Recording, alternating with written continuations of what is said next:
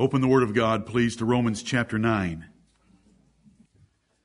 Romans chapter 9. Romans chapter 9 deals with God's sovereign choice of His children, and the Apostle Paul uses Abraham and Isaac and Rebekah and the two twins that Rebekah had as examples, and then he uses Pharaoh as an example down in verse 17. I want to read a few of these words. The issue at stake is not national privileges. The issue at stake is not more goodies of this life. The issue at stake is who are the sons of God and the sons of promise, who are the vessels of mercy, and who are the vessels of wrath. Right. Verse 10, and not only this, but when Rebekah also had conceived by one, even by our father Isaac, she had twins. She conceived twins. For the children, being not yet born, neither having done any good or evil, that the purpose of God according to election might stand, not of works, but of him that calleth, it was said unto her, the elder shall serve the younger. As it is written, Jacob have I loved, but Esau have I hated. What shall we say then? Is there unrighteousness with God? God forbid. Amen. For he saith to Moses, I will have mercy on whom I will have mercy, and I will have compassion on whom I will have compassion. Right. In this passage, two twins by the same father and mother are conceived, and one is elect, as it is stated, and one is not elect. One God chose to have mercy on, and one God chose not to have mercy on.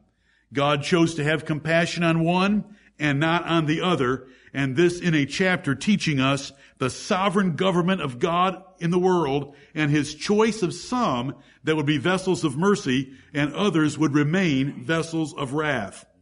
Now, Esau was already guilty for Adam's sin, which Romans chapter 5 teaches plainly. He already had a sin nature, and though he may not have done good or evil in the practical way of violating a commandment that he understood, he was already a sinner in the sight of God, as are all children conceived of any of us. Right.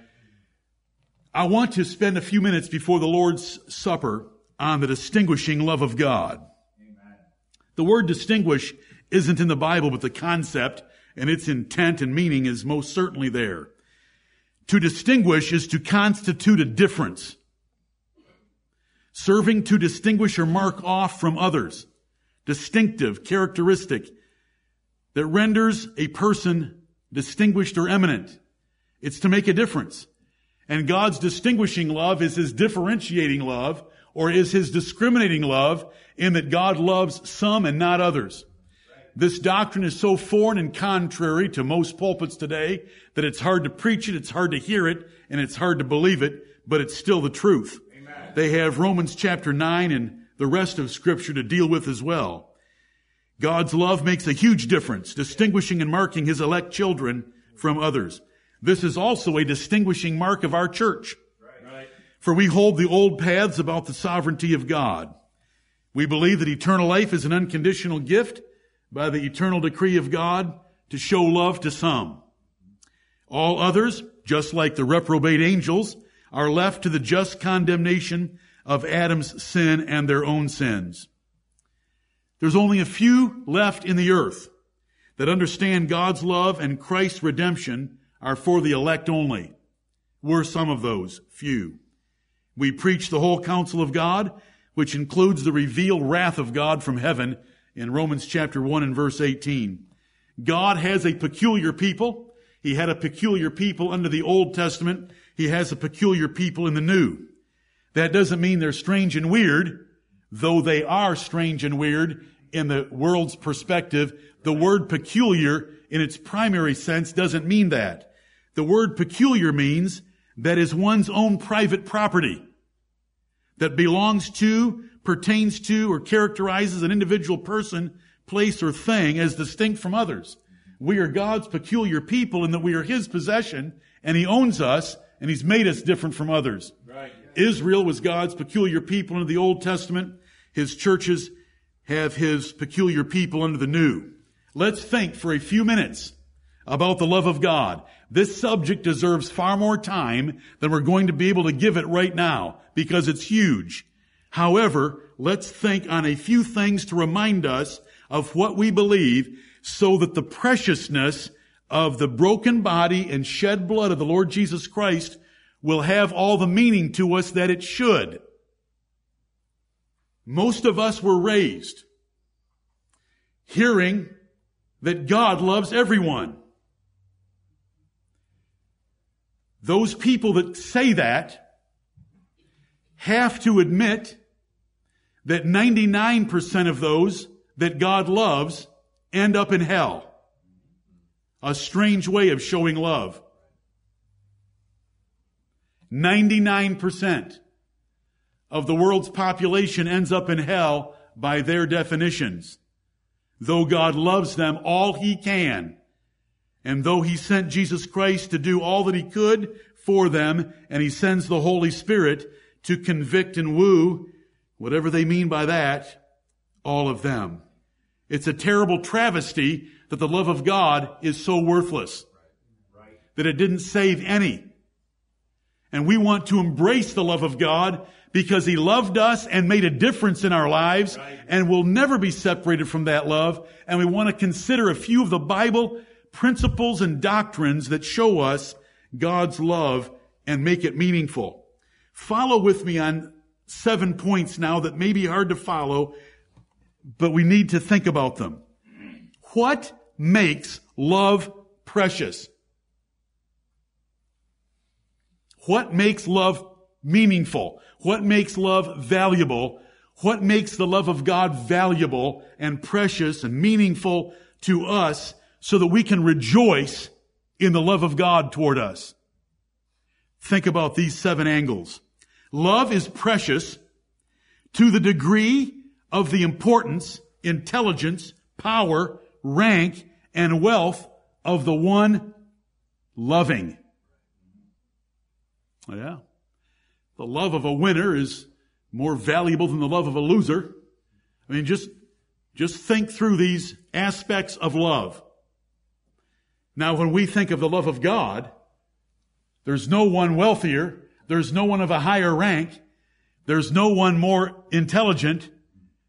And so I hope you can see where I'm going. Love is precious to the degree of the importance, intelligence, power, rank, and wealth of the lover. Second, love is precious to the degree of its commitment, cost, duration, or the price paid by the one loving.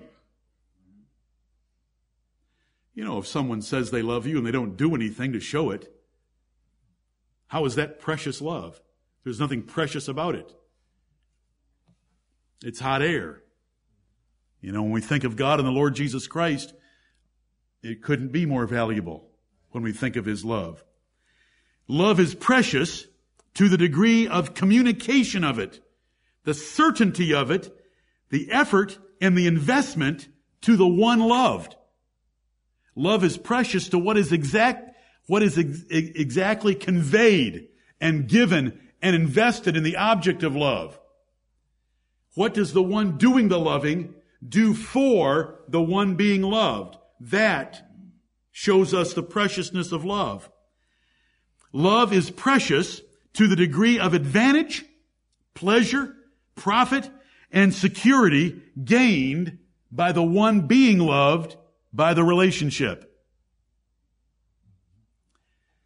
Love is precious to the degree the love is guaranteed and unconditional to the one being loved. Love is precious to the degree of its exclusiveness, focus, and certainty on one or very few objects. Right. If it's indiscriminately offered to anyone or everyone, what kind of love is that? Love is precious to the degree that it does not depend on the performance of the one being loved. Now, the Arminian heresy that many of us grew up with of God loving all men, with most ending up in hell, satisfies only the first two of these 7 descriptions of great love. Those two are, love is precious to the degree of the importance of the person doing the loving. They do admit, for the most part, that the God of the Bible is the one doing the loving. And love is precious to the degree of its commitment, cost, or duration, in that they say you can't be separated from the love of God, and God's love sent His Son to die for the sins of men. But their God is a failure at best, because 99% of those that He loves end up in hell. At best, He's a failure. At worst, He's a monster for creating men He knew He would damn, but teasing them in life by telling them He loved them. Right. We grew up believing that God was omniscient, meaning He knew everything. If God is omniscient, then He knew before He created those He was going to send to hell because they didn't invite Him into their heart. But He went ahead and created them anyway, and He teased them through life by telling them that He loved them. That's a monster. We believe that God created men, and they sinned, and God saved some of those men for His glory through His Son, Jesus Christ, having set His love on them before the world began, and they can never be separated from that love. Amen. And He did not love the rest, but left them to their just consequences of their sins, just like the angels. Out of the mass of angels that were created, there is a segment of the angels called the elect angels. To be an elect angel means God chose you in some way to keep you in your original innocence. Right. And there are the fallen angels that God did not keep and does not love and did not provide any redeemer for them. Right. No one wants to argue that God loves the devil, but Arminians ought to, because they think God is love means that He has to love everything. But that is not true. That is not true at all. The gospel of Jesus Christ reveals that God in His love for His people perfectly fulfilled all 7 traits that I gave you. Perfectly fulfilled every one of them.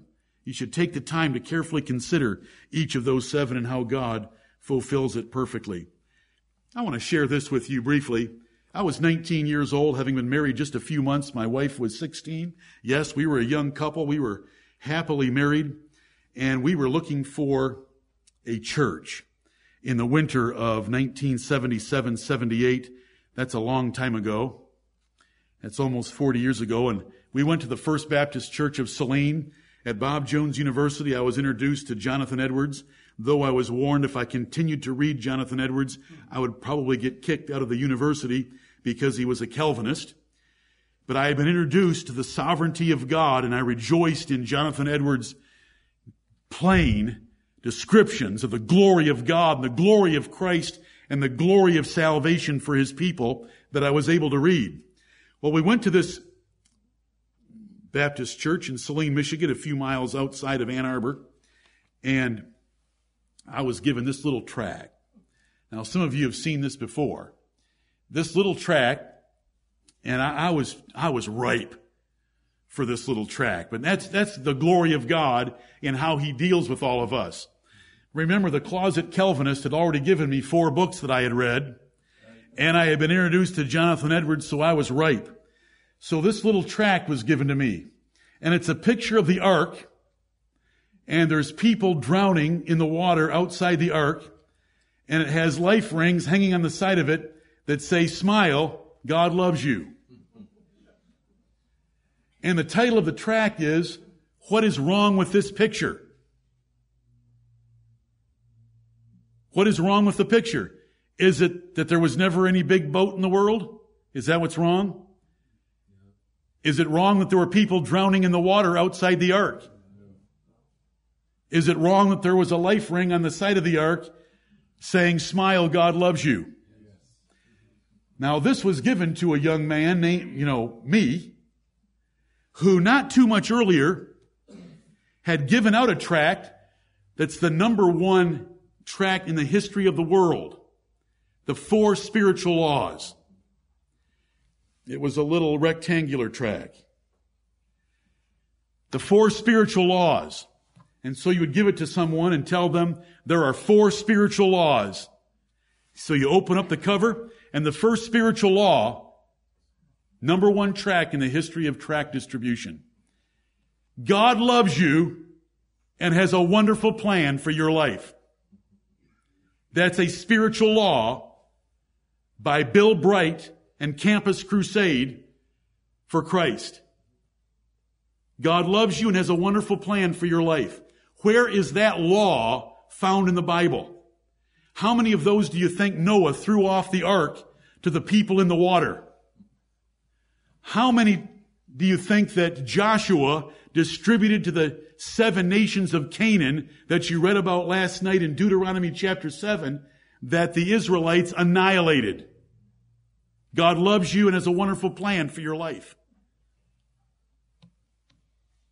God loves himself and has a wonderful plan for his existence, and it might be the involvement of you being a vessel of wrath for his honor and glory.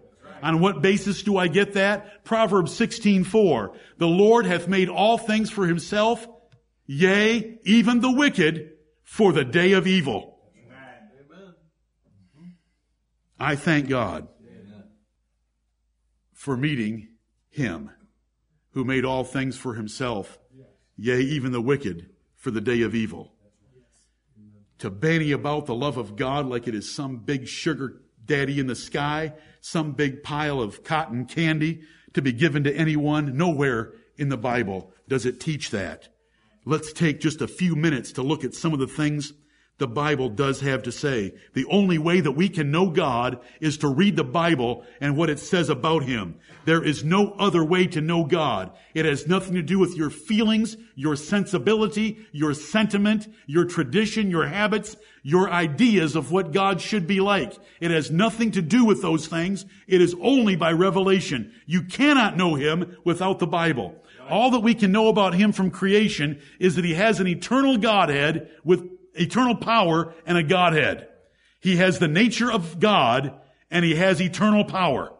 That we can gather from looking at the creation and throwing the stars out into space and the sun and the moon and putting us here on earth. We must go to the Bible. The heart is deceitful above all things and desperately wicked, especially about God. We need much more than creation to show us him. Most Christians, those who meet the almanac definition of the word, meaning that they're just nominal Christians in name, most Christians ignore anything that is uncomfortable in the Bible. If it makes them uncomfortable, they ignore it. It is obvious that God makes choices for men that are horrifically distinguishing and discriminating. It's obvious. Where a person is born, and to the parents that they are born, and into what squalor they are born. Some die in the womb, some in youth, some are born blind, some are born retarded, some are born in squalor. Can't they look and see? Because the Lord hath made all things for himself, yea, even the wicked for the day of evil. We're sinners. We are rebels. He owes us nothing. No one deserves a healthy birth. No one deserves good parents. No one deserves the opportunities of life. No one deserves health. We all deserve hell. We chose to rebel against God and throw away eternal life and chose death instead. Why do men ignore the Garden of Eden's consequences when the entire human race, by one sin, was condemned to a 3-fold death? There is a God in heaven, and he is unlike what men want to make him out to be. The reason we die, the reason babies die, the reason we shall die, the reason men have died for 6,000 years is because Adam ate the fruit off the tree of the knowledge of good and evil. Romans 5 teaches that very plainly. Why don't they think about the flood, which I have mocked with this tract that was given to me at 19, and which is mocked on our website, and which we all ought to mock? should those people drowning in the water been given a tract, God loves you and has a wonderful plan for your life. It's ludicrous to even think about it. Oh Lord, if there's anyone here that needs to meet you, the God Jehovah of the Bible, open their eyes and open their ears in the few minutes that I have and show thyself to them like you did me. Thank you, Heavenly Father. The Canaanites, Korah, what happened in 70 AD? Why don't they think about God's love of those in hell? What a strange way to show love, to send the object of your love to hell. You say, well, he left it up to them, whether they were going to invite Jesus into their heart or not. But he knew which ones wouldn't. Why did he go ahead and create them and tell them that he loved them for creating them when he knew they were going to reject him and not invite Jesus into their heart and go to hell for it? See, we know exactly why men are created and end up in hell. Because God has purposed to show his wrath and his power on the vessels of wrath, the vessels of dishonor, because he is the potter and we are the clay. Right. Romans chapter 9, verses 21 through 24 plainly teach us that. You know, that trying to tell you the truth about the love of God is like Noah trying to tell his generation about rain. Do you know how many times it had rained before Noah got up and preached about rain? It had never rained, so they thought he was a nut. It's like Columbus asking for 3 ships to sail, that the earth was round and he would not fall off the edge of the earth. And men didn't want to believe him because something commonly and long accepted is so hard to overrule when we are so used to thinking a certain way. But God loved his people and set his love on them. You know, why do most Christians think this is my body? The words spoken of in communion actually change the bread into the body, blood, soul, and divinity of Jesus Christ. Because they were taught that way and they've never thought.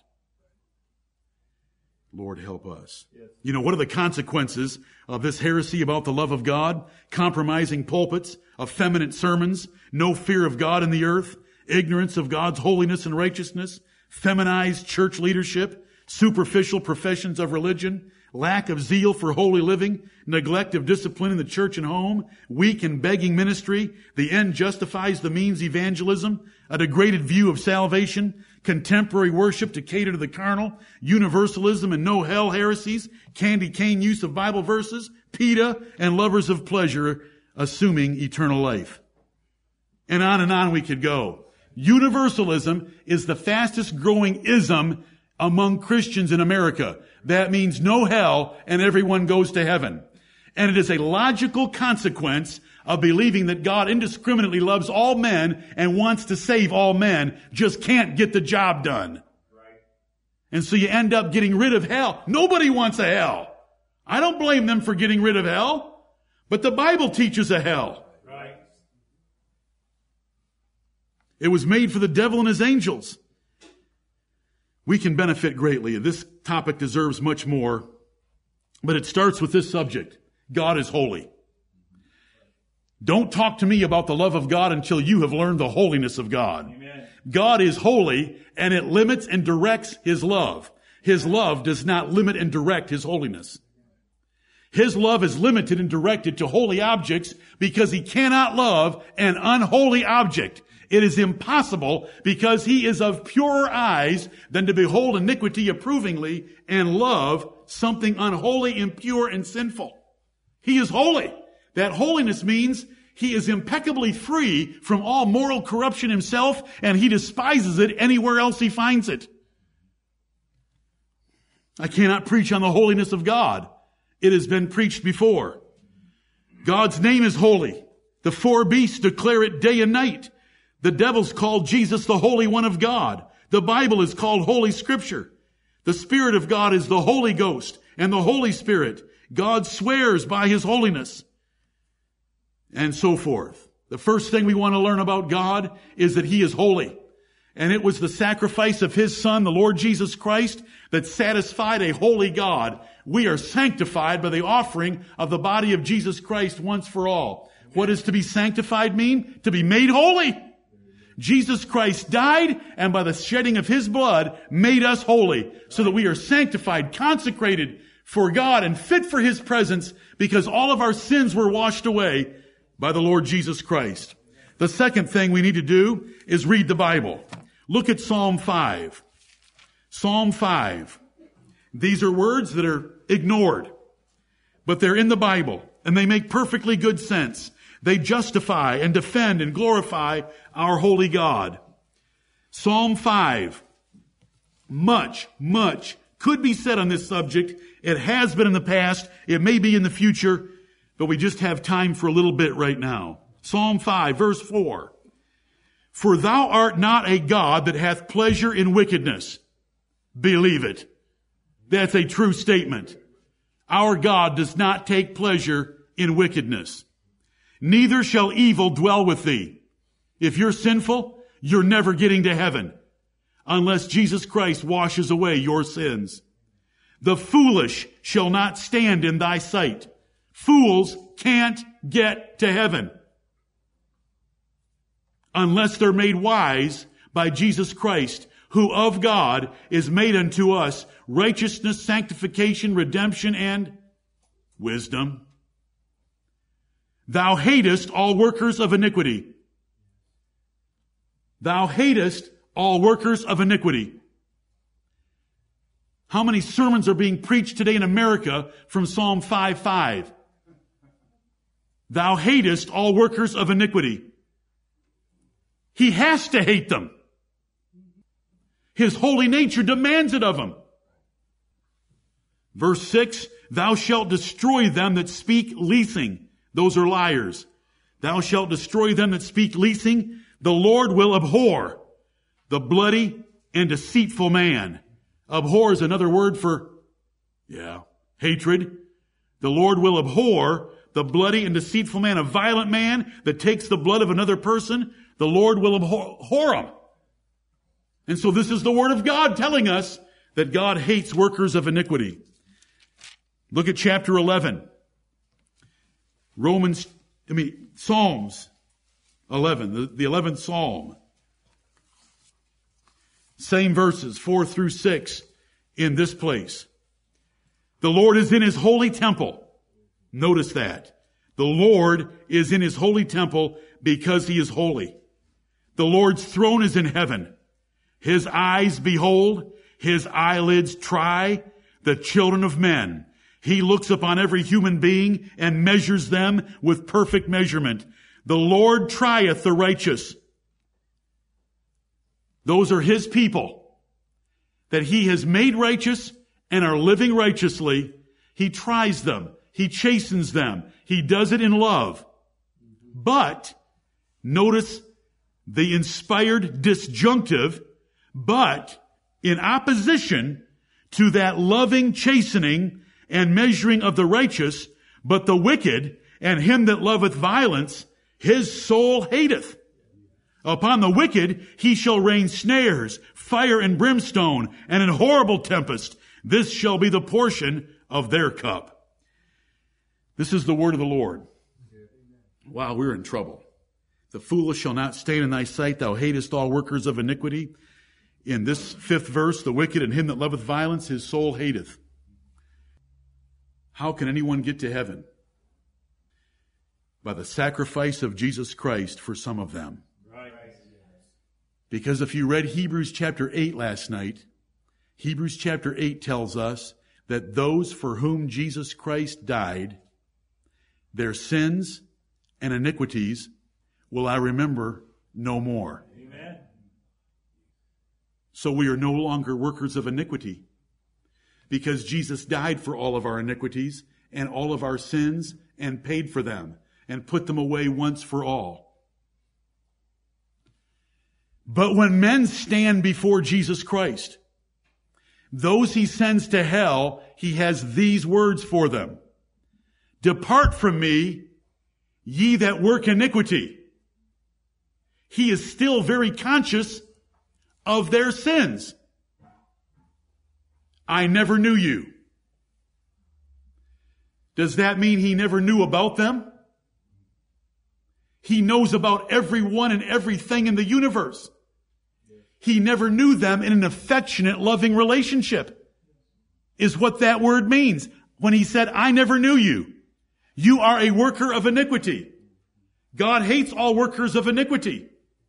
They are sent to hell with just punishment for their sins that they chose to commit in Adam and in themselves.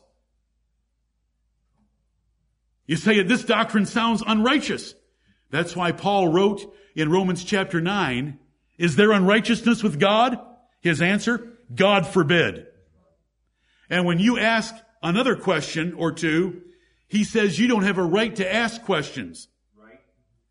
Hath not the, nay but, O man, this is what he said to more questions. Nay but, O man, Romans 9:21. Right. Hath not the potter power over the clay of the same lump to make one vessel unto honor and one unto dishonor? Look at Ephesians chapter 1. So much could be said. This will be short. Those who think that God has to love evil, has to love sinners, has to love workers of iniquity, they ignore the Bible. Here's how it happens. How are some men free from sin in the sight of God by the sacrifice of Jesus Christ? How did it happen? How does it work? Ephesians chapter 1, verse 3. Blessed be the God and Father of our Lord Jesus Christ, who hath blessed us with all spiritual blessings in heavenly places in Christ.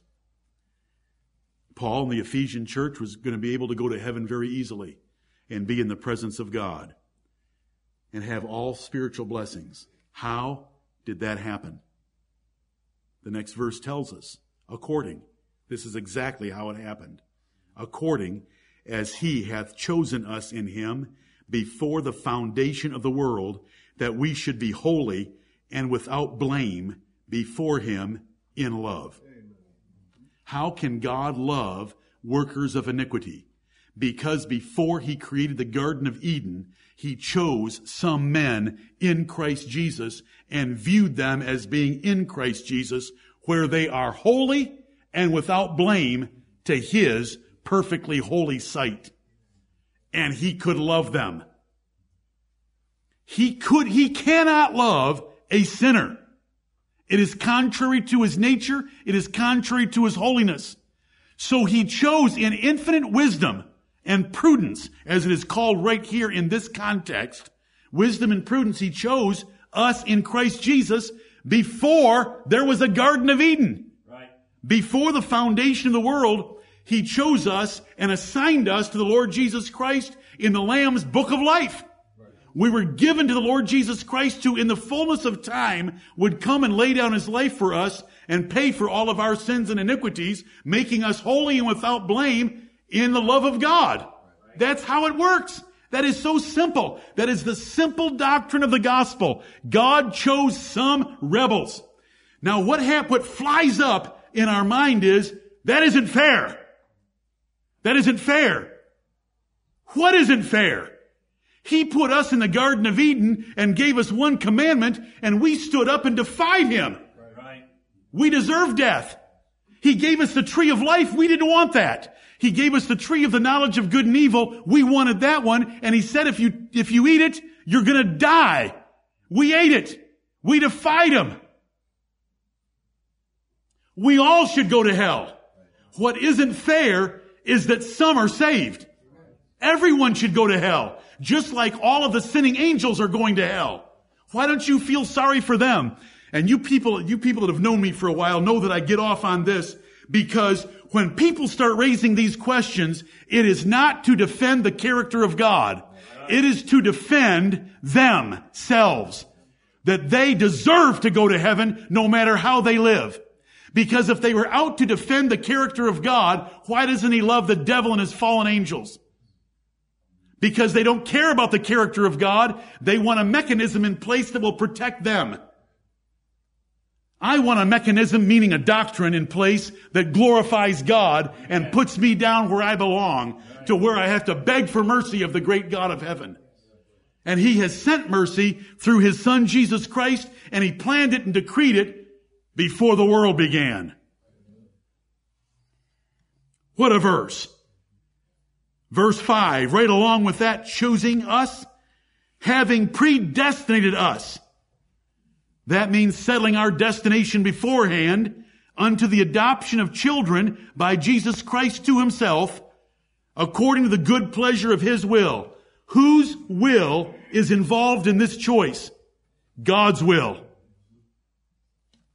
What is His will? That we would be the brothers of the Lord Jesus Christ and the sons of God. That was right in conjunction with choosing us in Christ so that we would be holy and without blame, because He is holy and without blame, and because we were chosen in Him before the world had existence. We were also predestined to be the children of God, according to the good pleasure of His will. This is God's good pleasure, that He chooses some to eternal life. This is the God of the Bible. Forget what you learned in Sunday school. What does the Bible teach? To the praise of the glory of His grace. Why is it done this way? To the praise of the glory of His grace. It doesn't say it was done this way because He felt sorry for man. He didn't feel sorry for man. He doesn't feel any sorrier for man than He feels sorry for the devil and his angels. Why do you think that you're better than an angel? For those of you that think that God isn't fair, if any of us think that, or why did we once think that? Because we didn't think. We just assumed it to be true our entire lives and never thought about anything. Never measured it by the Word of God. It's to the praise of the glory of His grace, verse 6, that He does this, wherein He hath made us accepted in the beloved. Who is the beloved? Jesus Christ. This is my well-beloved Son, in whom I am well pleased. God has made us accepted in the beloved. That's how He can love us. That is one incredible transaction. Amen. He chose us in Christ, and because Jesus Christ pleased Him well in all things, Jesus Christ pleased Him well for us, which made us accepted in the beloved. So though we were workers of iniquity in a practical sense, though we were workers of iniquity in a vital sense, though we were workers of iniquity in a legal sense until Jesus died on the cross, we were perfectly holy in an eternal sense from before the world began. Some people call that our positional relationship to Christ. So we weren't workers of iniquity. We were holy and without blame. Oh, Lord. Hebrews 12, 6 through 8, we all know it. We should. God is our Father, and He chastens all of His sons. He chastens every person that He loves. But if you be without chastisement, what does He call you in that passage of Scripture? A bastard. What does a bastard mean? That's a Bible word, bastard.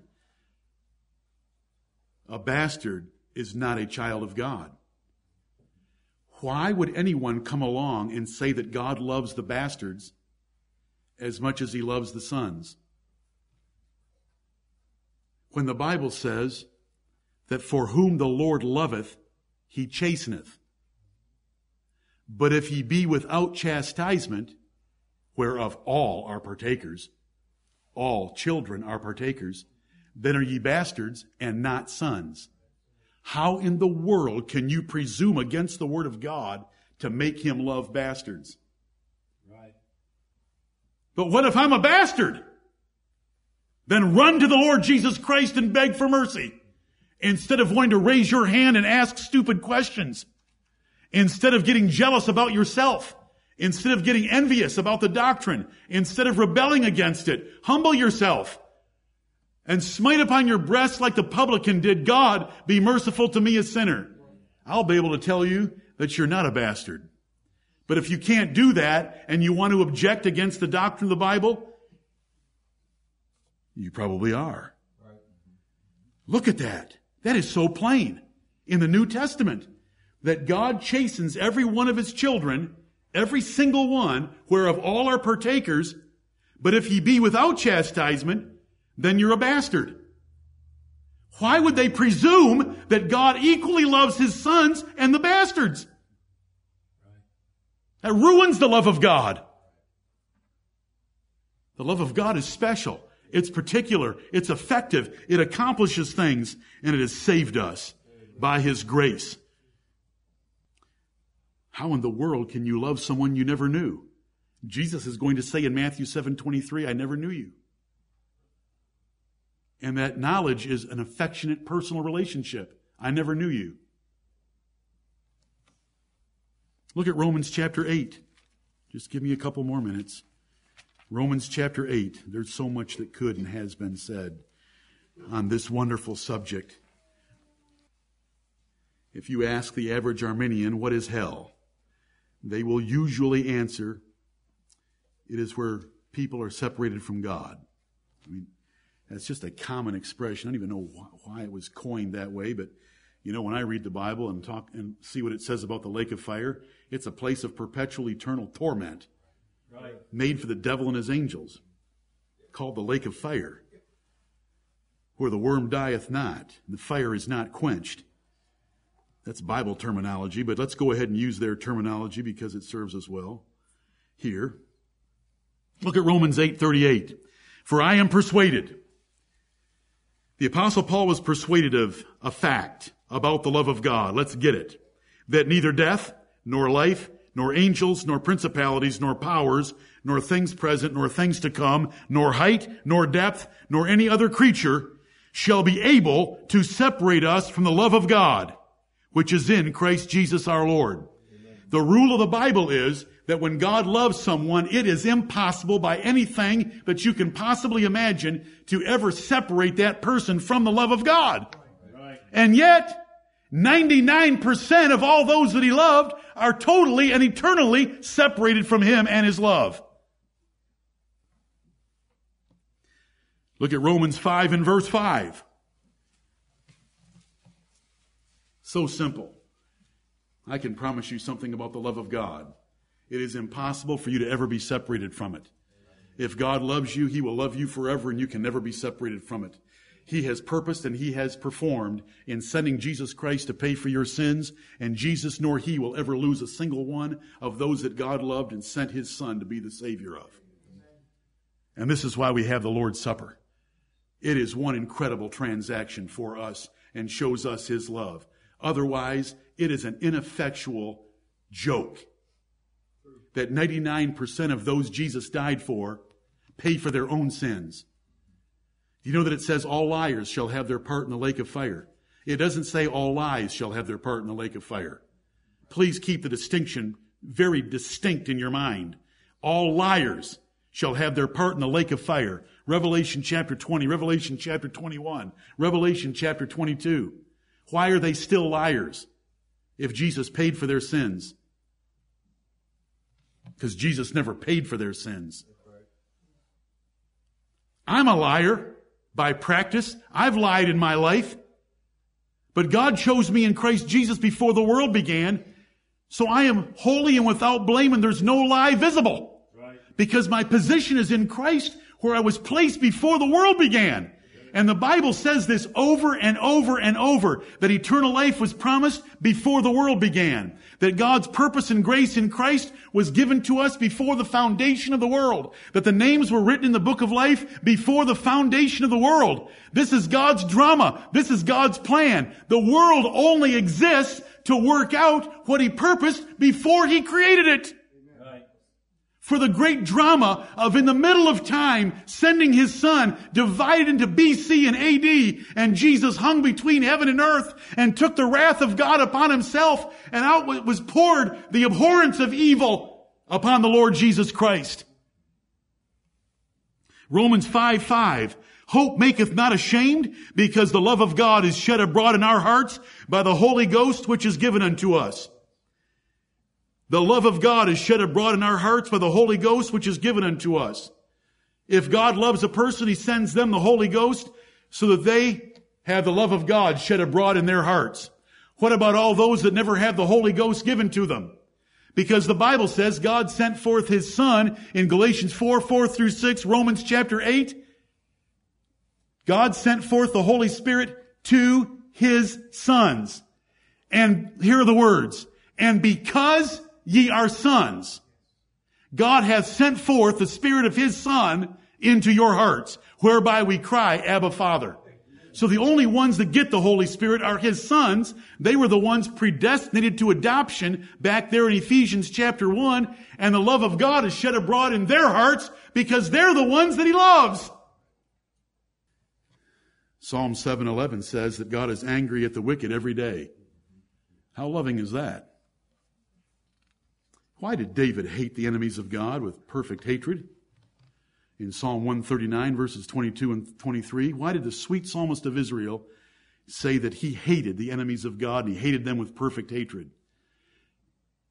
Did David in Psalm 139, verses 22 and 23, please or displease the Lord? Should we take a guess? He was pleasing the Lord. Well, was he hating those God loved? Or was he hating those that God hated? The four spiritual laws. Is Bible evangelism to go around and tell everybody God loves you and has a wonderful plan for your life? No. When you read the book of Acts, that is the record of New Testament, apostolic, Jesus Christ approved evangelism. There's no other place you want to go but the book of Acts. 28 chapters. That is God approved, God blessed, apostolic, Jesus Christ taught evangelism. Do you know how many times the word love in any one of its 13 conjugations in the English language is in the book of Acts? None. None. Never did an apostle stand up and tell a mixed audience that God loves you and has a wonderful plan for your life. They did stand up and say, God is sending His Son Jesus Christ back to burn this stinking place up, and every one of you will give an account of your life to God. Why don't they ever read the book of Acts? Because it doesn't agree with the four spiritual laws they've made up. There isn't a single word about love in the book of Acts. That is the book of the Acts of the Apostles in evangelism. They preach that there is a judge coming to judge this earth, and we ought to repent. And they didn't offer, promise, or anything else about some cotton candy God in the sky who's nothing but a big sugar daddy. Right. They taught that there's a holy judge that is going to judge heaven and earth. You know, when the Apostle Paul got to sit with the governor, he reasoned with him of righteousness, temperance, and judgment to come. Why didn't he take the time to tell him that God loved him? It wasn't done. I know it sounds strange. And I sound like a wild man. I am that. But what I am saying is not. What I am saying is the truth of God's word. And I'm thankful that others have believed it. Right. And there were a whole lot more of them as a percentage of Christians in the past than there are now. When Stephen faced the Jews in Acts chapter 7, why did he say something mean like, ye stiff-necked and uncircumcised in heart and ears? Why didn't he say, God loves you and has a wonderful plan for your life? When Paul was on Mars Hill, when Paul was in the marketplace, why didn't he just say to everybody that would hear him, listen, everybody, God loves you and has a wonderful plan for your life? Why didn't Paul do that? Go read Acts chapter 17 and his invitation at the end of that little sermon with the Greek philosophers. God's love is only meaningful when His hatred of sinners is fully understood. When you realize that God looked down into this mess of humanity and we deserved His hatred, we deserved His death, we deserved His eternal judgment, every single one of us did. But He chose to adopt some of us. Right. If you come into some money, come into some means, and you decide to go to India and adopt a child out of that squalor over there in India, have you done anything wrong against everyone else that's in India? Have you done anything wrong? Have you wronged the other children in India that you don't adopt? Are you kidding? Nobody deserved to be adopted. You did it out of the kindness of your own heart and mind, that you wanted to take one of those poor little children from India, bring them to America, and give them all the good things that we enjoy. That's your choice. God looked into this world and this cesspool of humanity, and we were all rebel enemies, far worse than poor children in India that are bathing in the Ganges River because of Hinduism. We were far worse than any of that. We were enemies of God and rebels, and He chose to love some of us. And His love is around us, under us, upon us. It put us in Christ before the world began. It sent Christ 4,000 years after the world began. It sent Him to the cross when He begged in the Garden of Eden that there might be another way for Him to redeem us. There was no other way. And He gave Him strength by sending an angel from heaven so that Jesus Christ would make it to the cross and die for us, that our sins and iniquities would be put away, and He remembers them no more. We are holy and without blame before Him in love. In love, we are holy and without blame before Him in love. Right. Because He chose us in Christ Jesus before the world began. He chastens us in our life to perfect us, which is proof that He loves us. He tells us that we ought to love our wives even as Christ loved the church. If Jesus Christ loves everybody, including the church, then I ought to love all women, including my wife. And on it goes. It's ridiculous. It's so wonderful. The prophet Ezekiel in Ezekiel chapter 13 and verse 22 warned against false teachers that make the heart of the righteous sad and strengthen the lives of the wicked to continue in their wickedness. And that is preaching that ridiculous doctrine that many of us grew up hearing. Because it makes the heart of the righteous sad because God's love is meaningless. It strengthens the heart of the wicked that God loves me no matter what I do.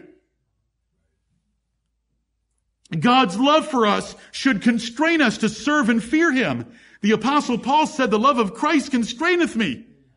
When Isaiah in Isaiah chapter 6 saw the holy God and he was condemned about his speech, he said, woe is me, for I am a man of unclean lips.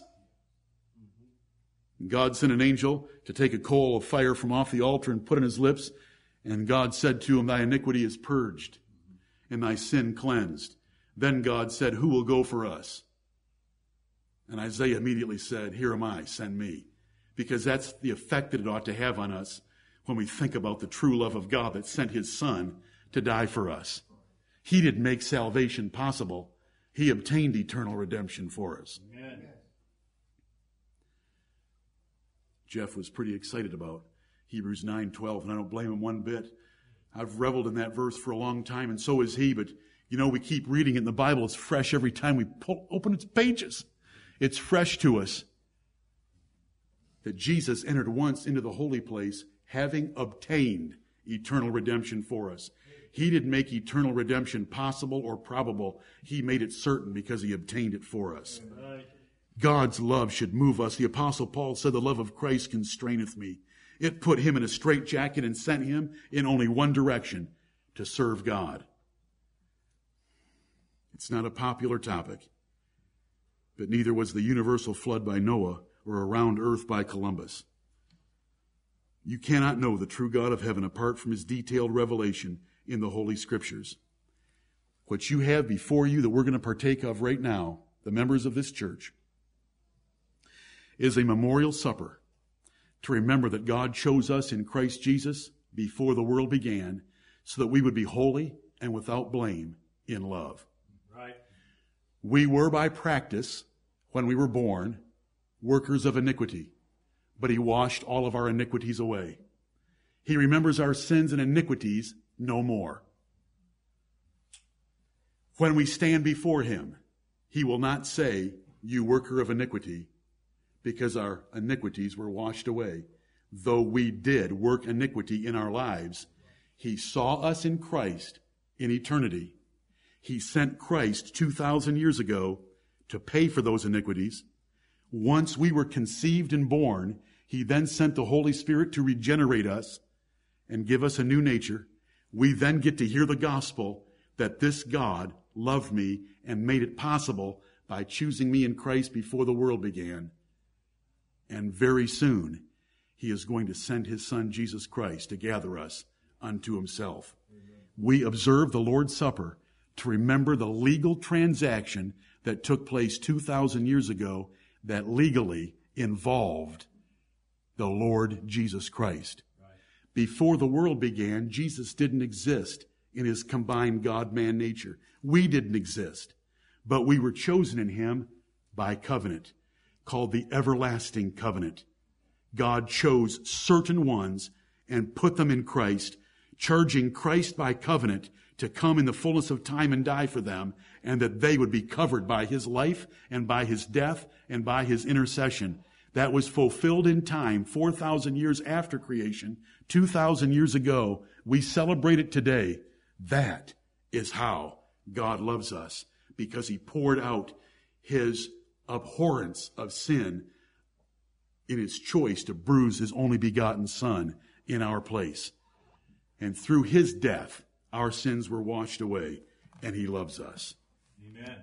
This is the distinguishing love of God, in that God has made a difference. And this is a distinguishing mark of our church that we should always remember and be humbled by it.